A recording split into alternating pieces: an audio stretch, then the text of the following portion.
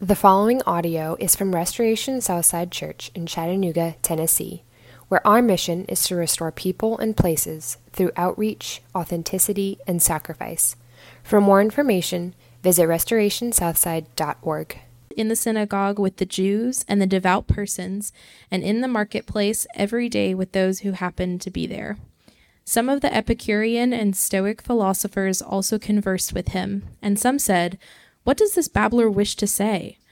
Others said, "He seems to be a preacher of foreign divinities," because he was preaching Jesus and the resurrection.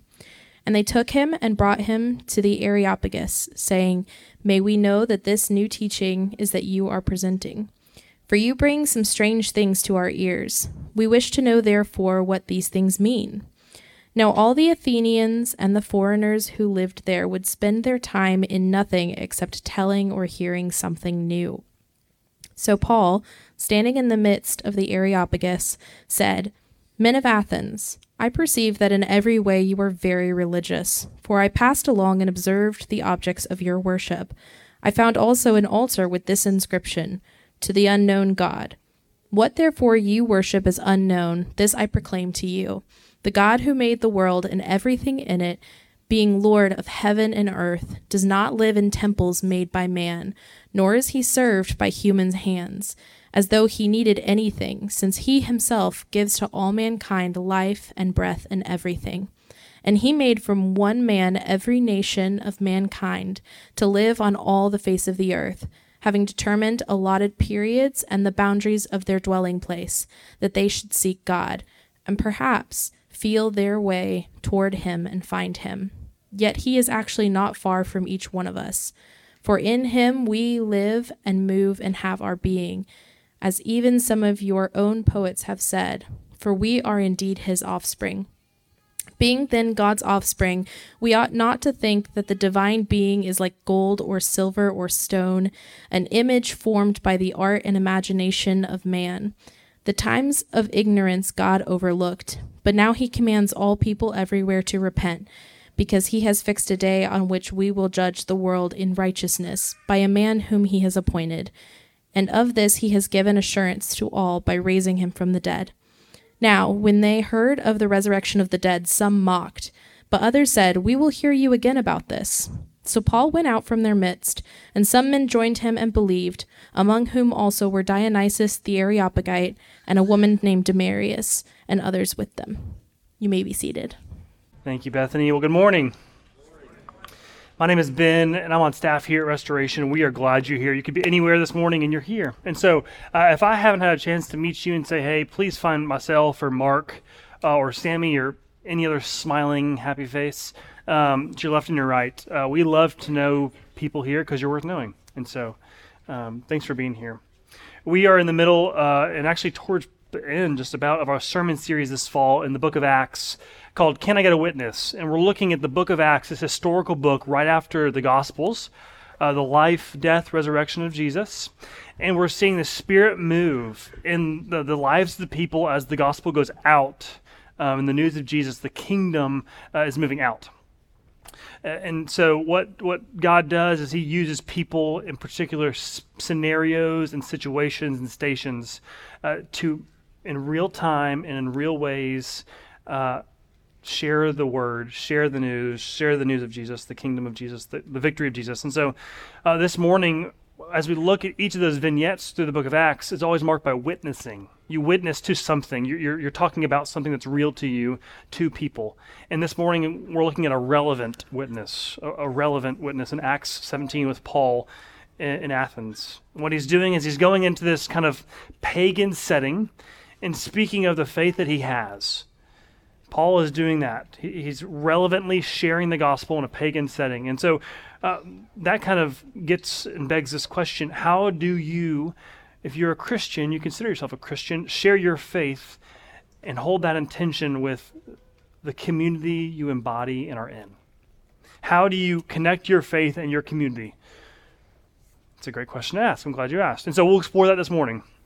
And if you're, quick side note, if you are a Christian, this passage is so necessary because it shows you how to enter the world in which is your world. how to do it, and in such a way it's really helpful and redemptive and good, and yet it's really troubling because in a way it's not canned or easy or boxed or plug and play. But what it does is actually invite you to do hard work, but worthy work. If you're a Christian, you need this story that actually happened. And if you're not a Christian, actually, I would offer that you need Acts 17, you need Paul in Athens, because if you are not a Christian, you were in the South. And so whether you're from here or not, you probably have what we'll call a memorable or distinct experience about someone sharing their faith with you if you're not a Christian. And what you need to know and see in this story is that the people Paul is talking to who don't share the faith he shares and has, he injects them with value that they don't even know they have. And so if you're not a Christian, what this story should do to you is inject you with value because you're endowed with it. You have a dignity. And that shapes everything Paul does. So as we look at the relevant witness that Paul offers, we'll see that this key distinct kind of phrase at play. That Paul is moved by people, therefore he moves toward people. He's moved by people, therefore he moves toward people. And so that's what a relevant witness looks like. And we'll see three things. We'll see first the purpose of a relevant witness, the plan of a relevant witness, and the person of a relevant witness. Alliteration, you're welcome. Got to give me a win when I can. Purpose, plan, person. With that in mind, let's go to the same God that Paul is sharing with the Athenians, and the same God that actually moves within our midst right even now. And he'll meet us and change us. Let's go together to him. King Jesus, we come to you, and as we look at your word, would you do the things that are even our bodies want, even in this season? We wake up cold, we wake up lagging even, we wake up wanting to be warmed and safe and cozy and connected. Our bodies want those things. And so, Lord, that tells us a story even about the deep longings of our heart, that we want to be warmed. When we feel the frigidness and the coldness and the staleness and the stillness, would you, by the power of your Spirit, warm us to the truth of who Jesus is, and that he's for us, and he's with us.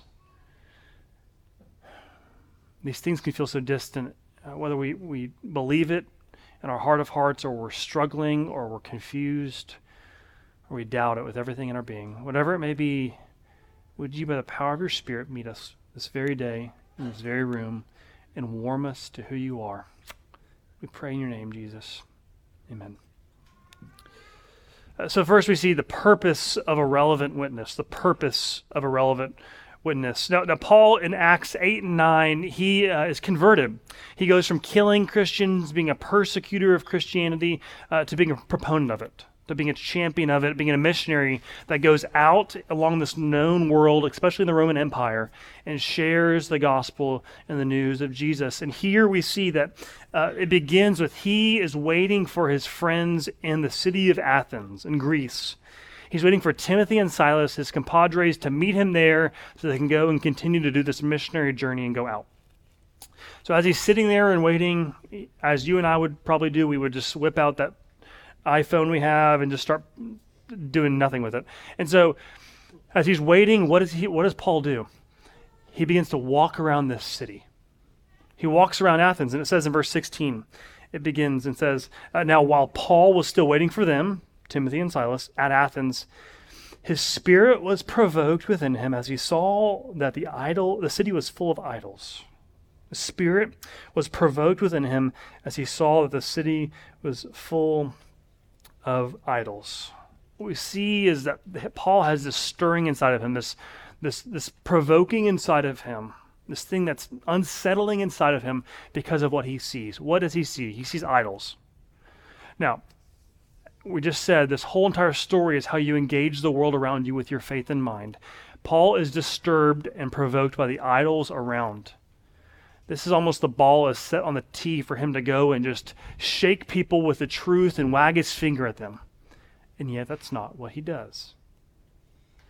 Because Paul actually sees the idols, and the purpose of a relevant witness is quickly shown because he doesn't directly go at the idols. He doesn't go to people and say, and wag his finger and say, hey, you've been worshiping wrong, you're doing this wrong, I'm here to set you straight. That's not what he does. Because what we see actually is that he assumes something in the people around him, in the people of Athens, and it's that they're endowed with a dignity, and therefore he will engage them. Yes, he will talk about the idols that are very present and that provoke him, and yet what does he do? He talks to people, not at them. He talks about this false worship, but he does so because he knows what is at stake, the people of the city. Everything he will do with a relevant witness is driven by and has this purpose of the people of Athens. If you are like me, you watched this movie at a way too young of an age, or at the right age, maybe, if you're lucky. The Wizard of Oz. I say or too early because there's flying monkeys and it's scary. It's meant to be a horror film, a little fun fact, but it's there you go. So Wizard of Oz, I'm going to assume that you know it, but all the details of it. But Dorothy, this Kansas girl in 1930s, she lives a rougher, disenchanting life. This twister takes her home, places it in Oz. She opens the door. She's in Oz. She follows the yellow brick road. She kills a witch. She realizes there's no Oz, the man behind the curtain. There's no place like home. Taps her feet, goes back home. Story's over. So, in The Wizard of Oz, what is so clarifying for her, the emphasis of the movie is not for her to realize, I'm supposed to have all these friends on this companion on this yellow brick road. It's not for her to realize there is no man behind the curtain. It's not for her to even realize and to tap her feet so she can get back home. The thrust of the movie is something that's never stated. It's just it's deep in the fibers of it, and it shapes the movie. And it's that when she begins the film in Kansas in this sepia font, this black and white font, and then the twister takes her to Oz, and she opens the door, and it is full of color. Every color of the rainbow and every kind of shade is there, and it's bright and it's bursting with flavor. She sees this land of Oz that's full of color. And then at the very end of the movie, she goes back to Kansas. There's no place like home, and it's still sepia and it's still black and white. Why is the shades of the color, in my opinion, the whole theme of the movie and the story? It's because she begins in this black and white. She experiences this color and that experience of Oz then shapes the black and white world she goes back to. Put it simply, she can't unsee the color she's seen as she enters back into her plain world. She acts as if she's informed as she enters into Kansas. Oz informs Kansas. And that's the very thing that's true of Paul in this story. Paul is informed in Athens by the Damascus Road experience he had as he's converted. What we see here is that Paul has the purpose of the relevant witness, and it's not to shake people straight with truth and right thought. It's to look at people the way Jesus looks at them. That's the purpose of a relevant witness. So if you are a Christian, that is the task. If you are not a Christian and you've experienced something that is other than that, I would let you know that that really is not very beautiful. The task and the purpose of a relevant witness is to see people just like God sees them. And that's how Paul has a heart that's shaped by God. It's truly changed by God. He sees people as God sees them. He knows the fact, he's moved, he's provoked by the fact there are lost people in Athens. And I know a God who would long to make them his. Just like it says in Jonah, the Old Testament book, God says of the people of Nineveh, my heart is for them because they don't know their left hand from their right. And that's what we see in the person of Jesus. He's moved by people. And in Mark 6, Jesus is teaching and he's doing miracles and he's going all about his ministry, and it says he's tired. And so in Mark 6 it says this. It says, Jesus said to them, his disciples, "Come with me by yourselves to a quiet place and get some rest." So they went away by themselves in a boat to a solitary place, but many who saw them leaving recognized them and ran on foot from all the towns and got there ahead of them. And when Jesus landed and saw a large crowd, he had compassion on them, because they were like a sheep without a shepherd. So he began teaching them many things. And Jesus looks at the people, and what does he feel? What happens in him? He's moved with compassion for them. Paul goes into Athens, and he sees a people who are lost and worshiping at these altars they set up. And what does he do? He's provoked by the altars, but he's provoked for them. The purpose of a witness is always to see the things in which Jesus sees people by. Seeing like Jesus sees them. And Paul does it in such a powerful way because he himself knows, just even months ago, I was exactly where you were. My idolatry wasn't in paganism. My idolatry was in religiosity, which is why we're doing a whole sermon series in January about irreligion and religion and the gospel. Small little plug. He's saying, I'm after you because I have a changed heart. And this changed heart of mine is a factory of idols. And for me, it was religiosity. For you, it was paganism. But I'm here to tell you about a God that actually moves towards us in our idolatry and changes us. That's the purpose of a relevant witness, knowing that a God has changed him, because Paul never got over the fact that he was saved. And that's the invitation of Christianity. Move into the world and never get over the fact that God has found you and changed you. If that's the purpose, how does Paul do it? What's the plan of it? How does he, in a real time, in a contextual, connecting way, have the plan of a relevant witness? And it's not canned at all. It's not boxy. It's not plug and play. It's not these blueprints. What we see that this plan of a relevant witness is this: that Paul curiously looks at the surface so that he can graciously look at the heart. That Paul curiously looks at the surface, the things around him, so he can graciously look at the heart. So how does he curiously look at the surface? What it says is that Paul walks around the city of Athens. He walks through the city. He walks the same streets, and he's not in this high ivory tower. He shares the same place and time with the people who don't think like him. He's in their world. He's on their terms. He's seeing their economy. It says that it goes, as he's in Athens, he goes to the synagogue and he talks about Jesus and have this conversation. But then it says he goes into the marketplace. Now, this is not like the Chattanooga market by Finley Stadium. This marketplace is the place, because Athens is the it city. It is the financial world of New York City. It is the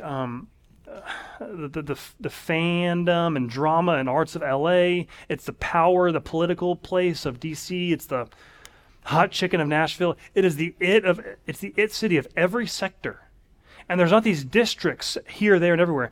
All those places, all those cultural brokers meet in one place, the marketplace. Where does Paul go? The marketplace.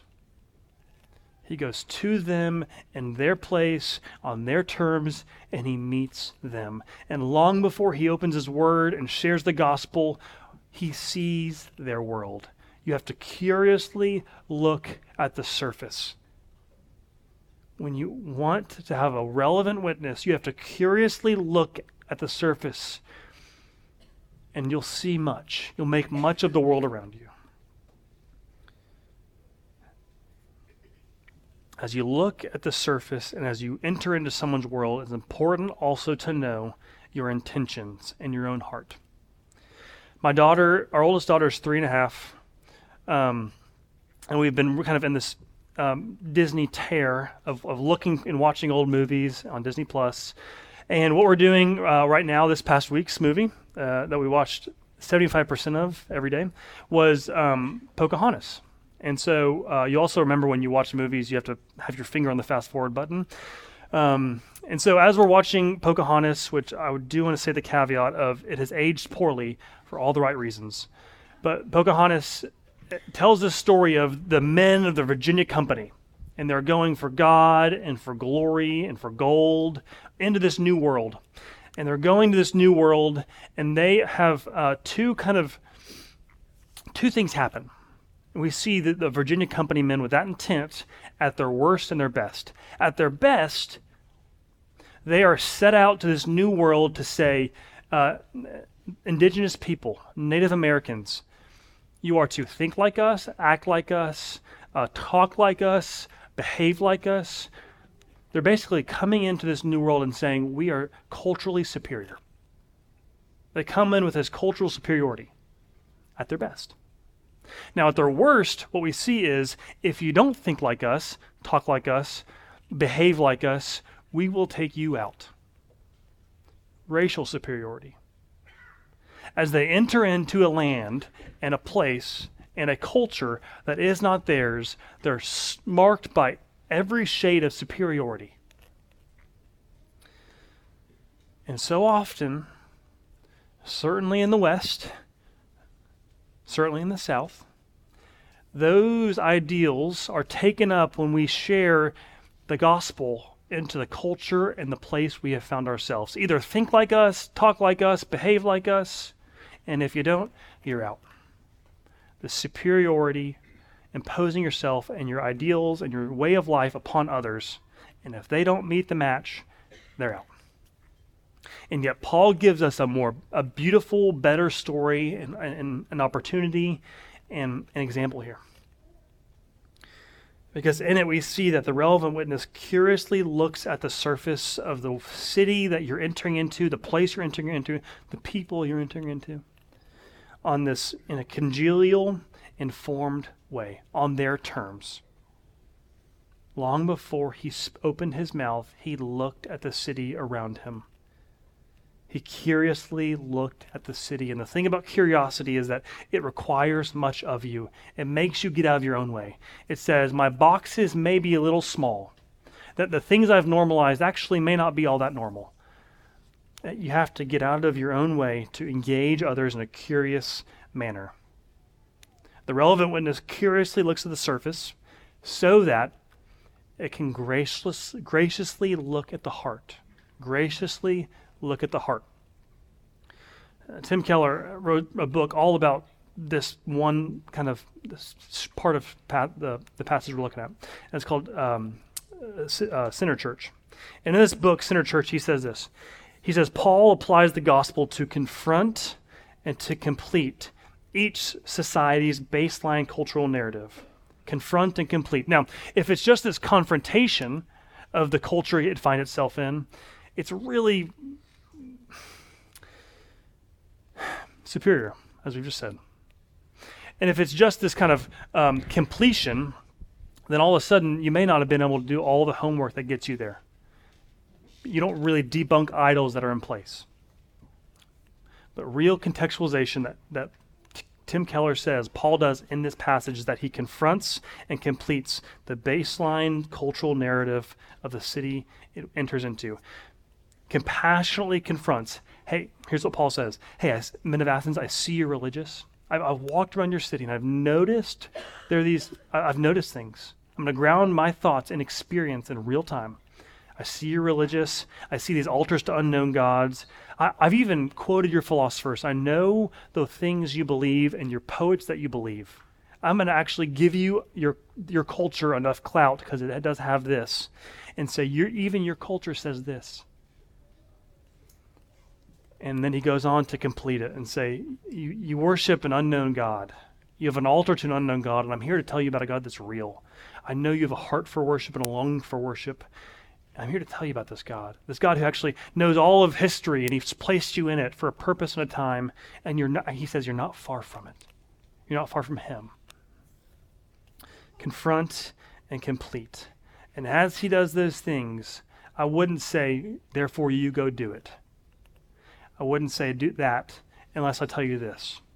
This important paradigm, because Paul does not confront or complete this baseline cultural narrative in a way that says, you are bad, I am good. You are dirty, I am holy. what he does is not point a finger at them. What he does, actually in such a powerful way, is having this understood paradigm. He's saying, I see you as Athenians, as someone who are marked with a disordered love. I see you that there's this off worship, and I want to invite you into a way that you order your loves in a way that's true worship. He's not talking at them, he's talking at the things they have set their affections upon. He doesn't talk about depravity, he talks about disordered loves.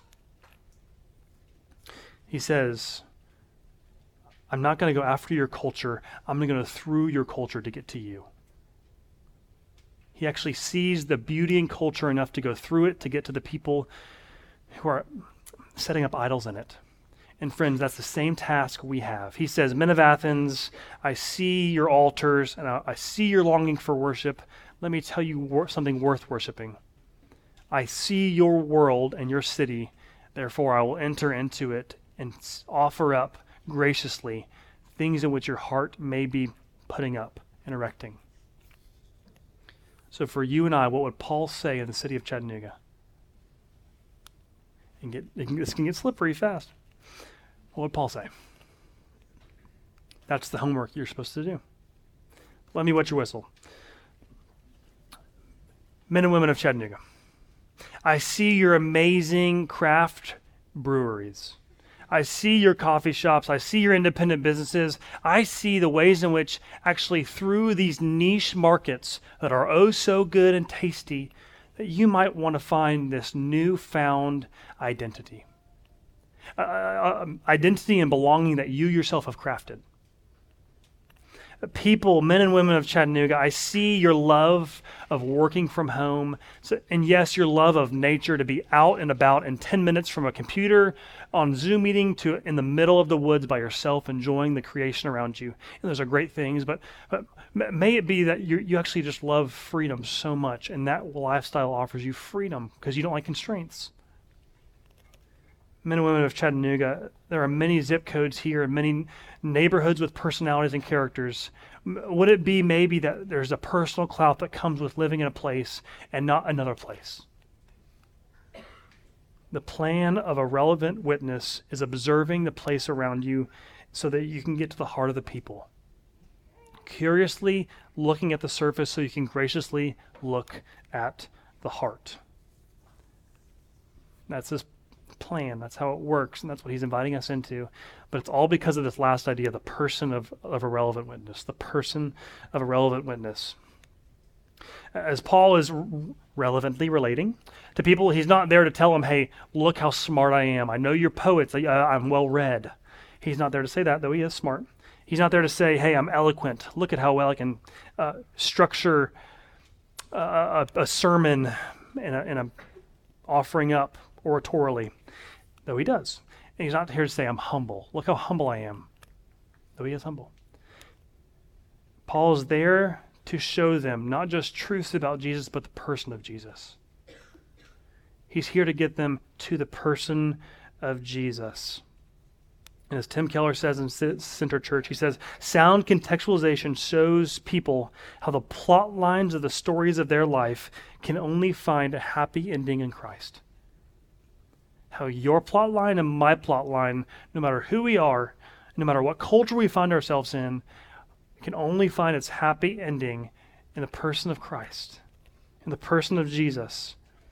And that's why Jesus is the person who is of a relevant witness. He's the person of relevance. Now, I want to quickly say something that's very known. And I give a nod to this. If you look at the person of Jesus, he's the person of relevance, and yet he is so irrelevant. If you get your bingo card out of the characteristics that are true of your life, your culture, your demographic, your 23andMe, is that what it's called? Yeah. Where you spit in a jar and you send it to some people and they tell you everything about your life, and then you're fully actualized.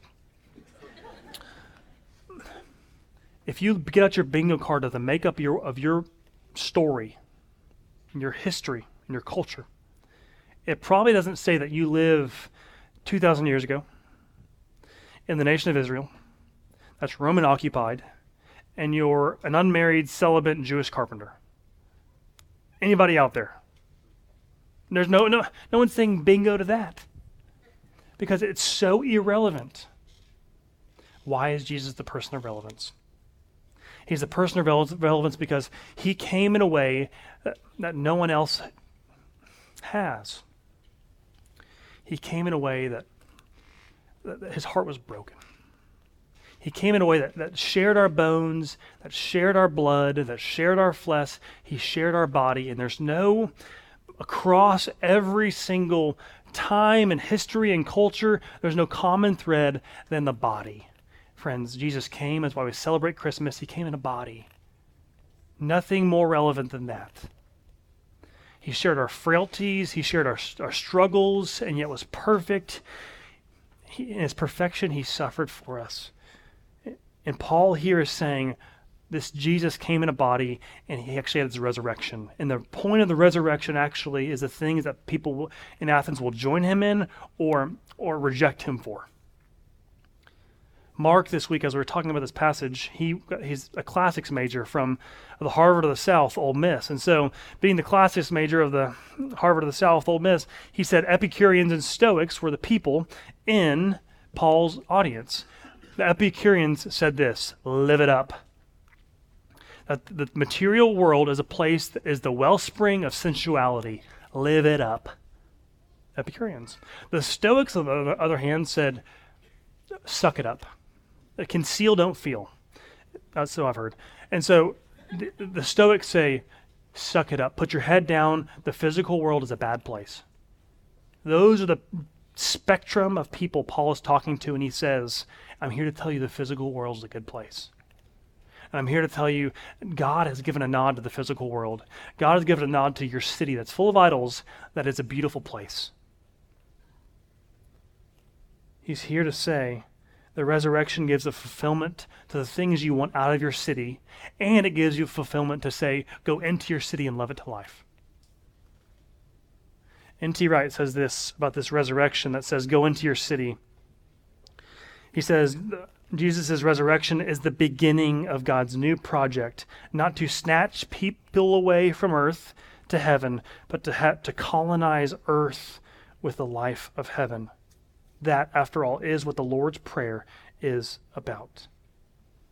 Paul is telling his people and us, in the message, in the thrust of his sermon, the resurrection says your body matters because it will rise. The resurrection says your city matters, Chattanooga matters because it will be here in eternity in the new heavens and new earth, because heaven comes down, we don't go up to heaven. And it says your jobs matter, therefore bring order where there's disorder, just like God did in creation. It's injecting value into everything that's physical that says, go into your world and give life to it.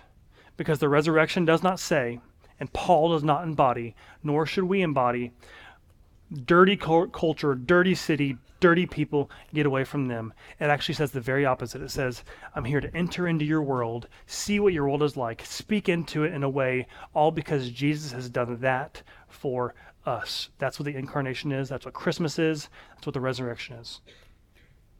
You go into a city, you don't run away from it. You go into a culture, you don't name it or shame it or call it bad.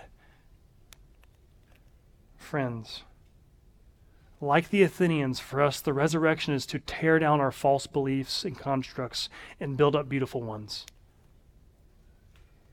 If you're a Christian, you can't have a Christianity that's anything other than that.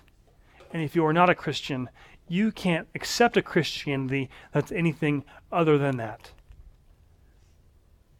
In Acts 17, Paul is telling us there is meaning in the ordinary, there's meaning in the idolatry, and we're supposed to be invited into it as the Holy Spirit is at work in our city to say, I'm here not to shake my finger at you, but to enter in through your city to get to your heart, because God has entered through our body, through our experience, to get to our heart. The places that are factories of idols, to change us from the core and then love the city to life. That's our God who wants to invite us to that journey. Let's pray.